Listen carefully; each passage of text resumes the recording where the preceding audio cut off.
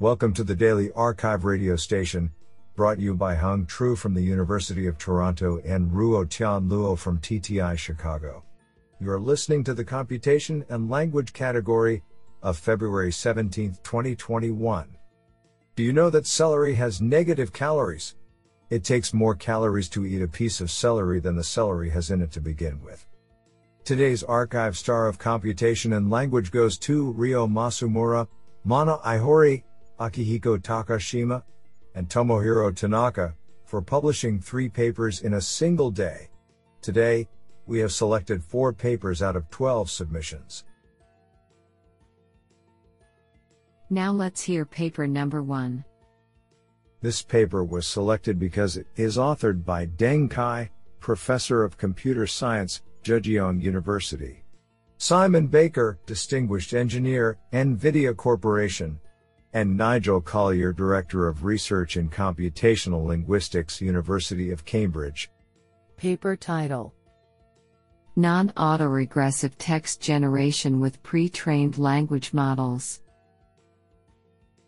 Authored by Yixuan Su, Deng Kai, Yan Wang, David Van Dyke, Simon Baker, P.G. Lee, and Nigel Collier. Paper abstract: Non-autoregressive generation, NAG, has recently attracted great attention due to its fast inference speed. However, the generation quality of existing NAG models still lags behind their autoregressive counterparts. In this work, we show that BERT can be employed as the backbone of a NAG model to greatly improve performance.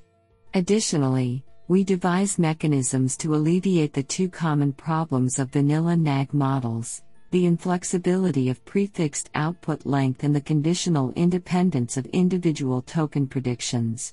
Lastly, to further increase the speed advantage of the proposed model, we propose a new decoding strategy, ratio first, for applications where the output lengths can be approximately estimated beforehand. For a comprehensive evaluation, we test the proposed model on 3 text generation tasks, including text summarization, sentence compression, and machine translation. Experimental results show that our model significantly outperforms existing non-autoregressive baselines and achieves competitive performance with many strong autoregressive models. In addition, we also conduct extensive analysis experiments to reveal the effect of each proposed component. Isn't that cool? Now let's hear paper number 2. This paper was selected because it is authored by Edward Hovey, Carnegie Mellon University. Paper title: Noise QA, Challenge Set Evaluation for User-Centric Question Answering. Authored by Abhilasha Ravichandar, Siddharth Dalmia, Maria Raiskina, Florian Metz, Edward Hovey, and Alan W. Black.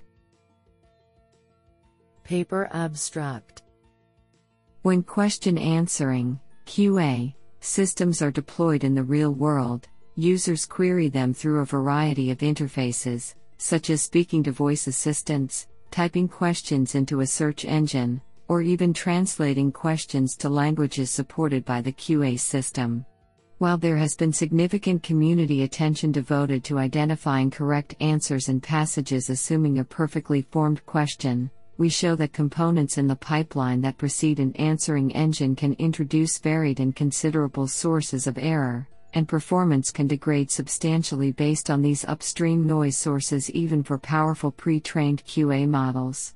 We conclude that there is substantial room for progress before QA systems can be effectively deployed, highlight the need for QA evaluation to expand to consider real-world use, and hope that our findings will spur greater community interest in the issues that arise when our systems actually need to be of utility to humans. Isn't that cool? Now let's hear paper number 3. This paper was selected because it is authored by Yiming Yang, Professor of Computer Science, Carnegie Mellon University. Paper title: Meta-back translation. Authored by Hugh Pham, Xinyi Wang, Yiming Yang, and Graham Neubig. Paper abstract. Back translation is an effective strategy to improve the performance of neural machine translation (NMT) by generating pseudo-parallel data.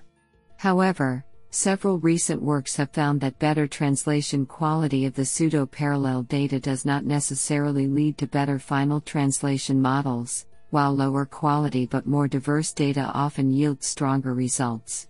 In this paper, we propose a novel method to generate pseudo-parallel data from a pre-trained back translation model. Our method is a meta-learning algorithm which adapts a pre-trained back translation model so that the pseudo-parallel data it generates would train a forward translation model to do well on a validation set. In our evaluations in both the standard datasets WMTN'14 and WMTN-FR'14, as well as a multilingual translation setting, our method leads to significant improvements over strong baselines. Our code will be made available.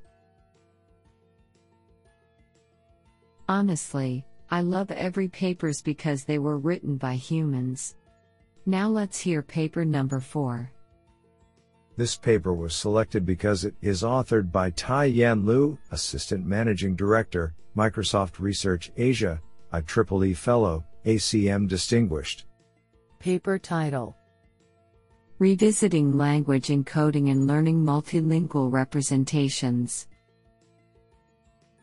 Authored by Shengjie Luo, Kaiyuan Gao, Shuxin Zheng, Golan K, Di He, Liwei Wang, and Tai-Yan Liu. Paper abstract. Transformer has demonstrated its great power to learn contextual word representations for multiple languages in a single model.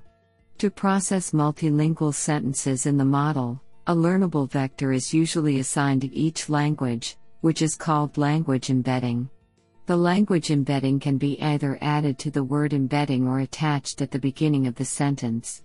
It serves as a language-specific signal for the transformer to capture contextual representations across languages.